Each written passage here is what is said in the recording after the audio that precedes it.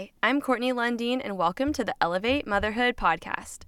Do you find yourself wishing you could have more moms, sisters, and friends encouraging you and pouring into you, inspiring you to live as the mom God has called you to be?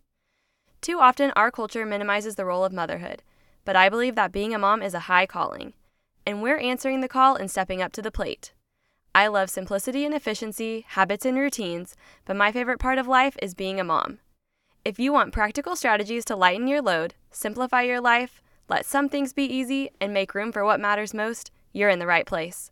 I'll remind you that every blessing and provision is God's and help you reflect that mindset in your homes and to your families. Thanks for joining me, friend. I'm glad you're here.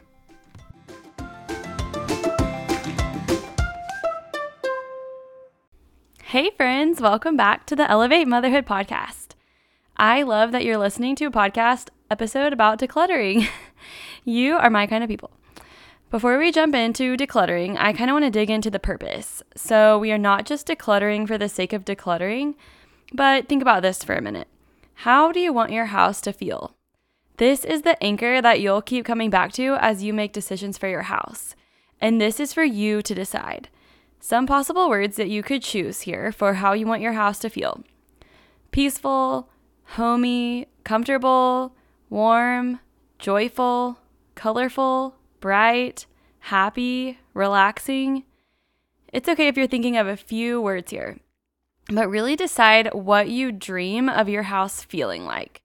Then, as you make decisions about your home, your clutter, decorations, functionality, you're going to refer back to these words. Think about all the different types of people. That's why there's not one best way for your house to feel. This is totally up to you. Some people love vibrant colors, beautiful things everywhere, a little bit of chaos. Some people love serene and neutral with more blank spaces. It's up to you. You get to decide.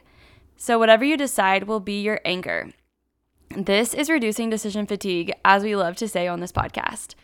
This makes it not a brand new decision every time, like, oh, someone said brightly colored chevron prints are cool again. Should I buy all new throw pillows? Or this amazing artwork is on sale, 99% off. Should I buy it? Well, does that object fit in with what you want your house to feel like?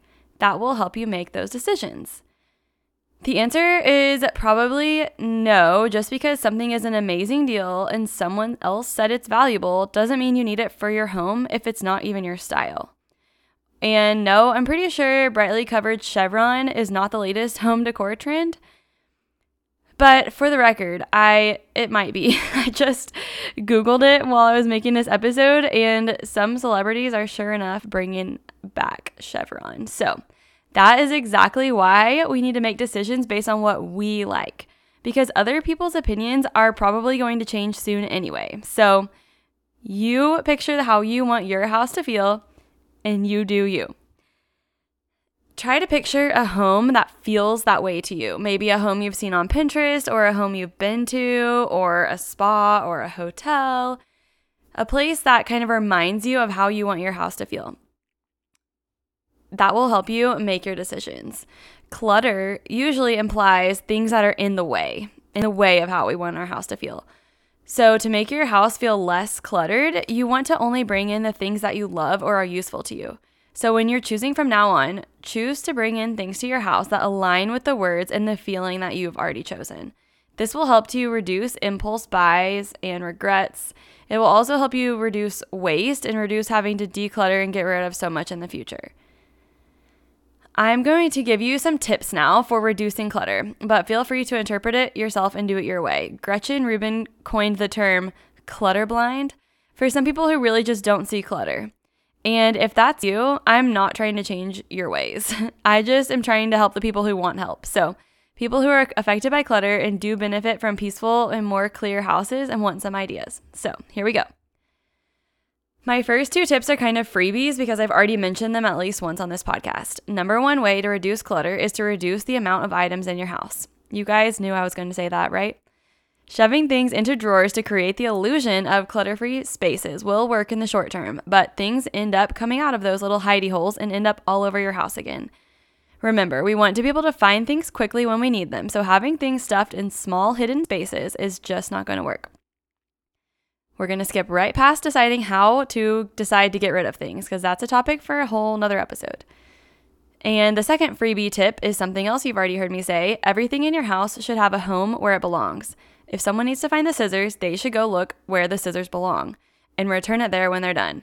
This helps so much with the reducing of, Mom, where is such and such? If everything has a home, that's where it is. So we're going to give everything a home. So in doing that, how do we decide where things go? And here we go with the 5 new tips to reduce clutter in your home. My first tip is create open spaces intentionally. Countertops that are clear or drawers that aren't totally full. It's almost like your space can breathe when there are open spaces. And I mean create them intentionally. I am a huge fan of a clear kitchen counter. At least one clear kitchen counter if you have the space. The clear spots will bring you peace, but more so, it's leaving space for life. There's already an open space ready for making dinner, or space for your kid to sit on the counter, if they're anything like mine, or space to drop off the things of the day. Creating space for life. When we organize our closets or drawers, leave some space for the next few things you don't own yet. That way, when you do get them, the order can stay that you've already created. I even have one mostly empty shelf in my kitchen pantry/cabinet. I don't really have a pantry, but we have cabinets where food goes. And I try to keep one spot in there mostly empty because there are always temporary things and I need to put them somewhere. Food that I've had to buy to take to an event at the kids' school, or food when it's our turn to bring soccer snacks and stuff like that. I have a spot for it so it's not just sitting on my counter for several days. So that's my tip. Leave space for life to happen. You don't have to fill or organize everything to the brim. Tip number 2 for reducing clutter. When purchasing decorative things for your house, opt for a few bigger things instead of lots of little things. So we're thinking bigger picture frames, bigger flowers, maybe a bigger lamp or bigger decor, and definitely bigger rugs. Yes, the smaller things are usually cheaper, and if you're like me, I can talk myself into 5 things that are $20 each so fast. But one thing that's $100, I just hesitate on so much and can't do it. Sometimes, even when that means the total amount was the same. Maybe I just would have liked that one thing better. So I'm trying to get better at this myself and be more intentional about waiting for the thing I really want. And even if I need to wait and save up. If I truly like it better and it looks better, I should just do that instead of all the quick impulse buys. Especially if it's big and makes a good visual for the space. There are actual guidelines for how big things should be proportionately to other things in your house. I'm not an interior decorator at all, but from what I've learned, typically an example is you want art above a couch to be about 2/3 the length of the couch. That will look less cluttery than a gallery wall, which gallery walls are awesome and great, but if you have a gallery wall maybe on like every wall of your house, it would maybe contribute to an overall feeling of clutter. So picture some built-in shelves on like a design website or Pinterest. Usually the designers don't put 30 small trinkets on a shelf. Often the designers will use a few larger items. So next time you're shopping or designing part of your home, think, could I get one bigger thing instead of some smaller things? And would that reduce the feeling of clutter? So anyway, refer to actual decorators on these type of guidelines, but I have seen some guides like this on Pinterest for sizing and proportions and stuff.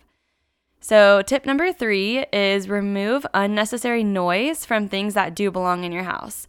Things that contribute to the visual noise or visual clutter, in my opinion, are things like stickers on the side of storage bins, price tags, labels that we left on, words that you don't really need to be reading when you're just looking at something. I even took the dealership tag off my car, the one that comes on your car around the license plate, because I just didn't want those extra words on my car. And I know that confessing that makes me so weird. But if something has a label or a brand name that can be taken off cleanly, I usually just take it off. Another place I do this is taking boxes out of the pantry. I mentioned in episode 2, home organization tips, that if you're anything like me, we just don't have time to carefully decant every single type of flour and pasta into beautiful jars. I love the look of that. I really, really do. I did that before I had kids, and I just don't have time for that in this season of life. And I am definitely not making fun of the people who do that, because honestly, when I have more time again someday, I will be a decant my flour kind of girl. But right now I have 4 little hands always pulling at me, knocking things over, and I usually just need to get the groceries out of their bags and put away quickly.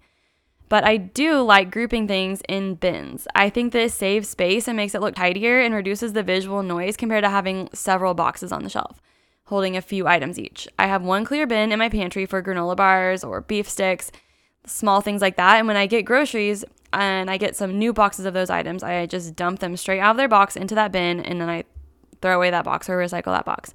That takes literally 2 seconds, and honestly saves me more than 2 seconds of time later because I'm not having to move around extra boxes. And it also saves me space because I can fit more in that bin than I could if I kept each thing in its own box. I also have a clear bin in my pantry cabinets for nuts. I keep all the nuts in their packages, but I throw them all in there. So I think the broad, easy groupings and bins help reduce visual noise. The more broad you are, the easier it will be, and the more specific you are, then it will be harder. I really don't even have to label them because there aren't very many categories in my house, and the categories are kind of broad. Sometimes even labeling things unnecessarily can add to visual noise if you're looking at something and there's just words everywhere. But sometimes labels are helpful. I have a label maker and I do love to use it, but that's just something to think about. Tip number 4, if you're getting something new, get rid of the old version right away.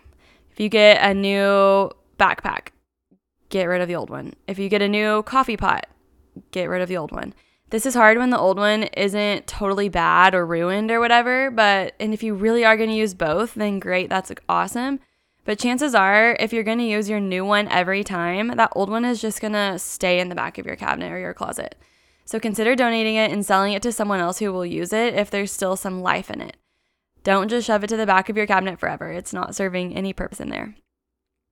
And tip number 5 for reducing clutter in your home, the last tip for today, is have a things to donate box and a things to return to people box. I actually like keeping these boxes or bins in my garage because it's just easier to access all the time, and it's out of my house in a way. I just throw things in the tub as soon as I decide something shouldn't stay in my house. But also it's right by my car, so I can easily grab things and get them out of there as soon as I can too. On the note of donating things, in case you don't have a good place to donate things to already, check your local area for foster care companies. My sister-in-law works for one in the OKC area called Anna's House, and it is a nonprofit that serves foster families, and they accept donations of kids' things that are still in great condition. They're able to give those for free to the foster families who need them. Isn't that a great place to donate? Another way to do your part in helping the families who are making such a big impact for those kids. Just putting that idea out there if you need a place to donate things to. And personally, I like to keep kids' outgrown clothing out of their closet because husbands or even the kids themselves or whoever is helping them get dressed can inadvertently dig into that box, things get mixed up, or your kids just see something in there and they want it. The exception for this might be the baby's first year of life when they're literally outgrowing things every single week. When my babies were tiny, I did have an outgrown clothing bin in their closet, but now I like to keep it in the garage and get it out. So I do have that donate bin in my garage, and I just let it fill up, and then I take it to the donation place as soon as I can. I also have a bin for things to return to people because I feel like I'm always ending up with a dish to return to someone or a friend's toy that we accidentally made it home with, or my sister and I still share clothes, and I'll put stuff in there that I've already worn and I know I need to get back to her, stuff like that. I even put things to return to a store in this bin too. I like it being right by my car so I don't forget about it and let things go past the return window. If things are needing to get out of my house and be returned to someone or to a store, they go into that bin right away. And then it stays kind of in the front of my mind because I see it. And that's it for my tips today. Before we go, I would love to say a little prayer and blessing for you. Dear God, thank you for these listeners. Thank you for the fun things you have put in our lives, like decorating our house. We ask that you stay at the front of our minds and that we prioritize our life with you at the center of it. Thank you for our homes that we can raise our children in. For you, Lord, let everything we do be for your glory. In your Son, Jesus' name, amen. If you love this podcast, would you leave a 5-star review and share it with your friends? It helps other people find this podcast, and it would mean so much to me. You can also click subscribe in whichever platform you used to listen to the podcast. Then you'll be automatically notified each time a new episode is available. If you're on Instagram, find me at Elevate Motherhood. I share a bit more behind the scenes of daily life and mom hacks than you might get from this podcast alone. Thanks for being here, friends. Until next time, let's elevate motherhood.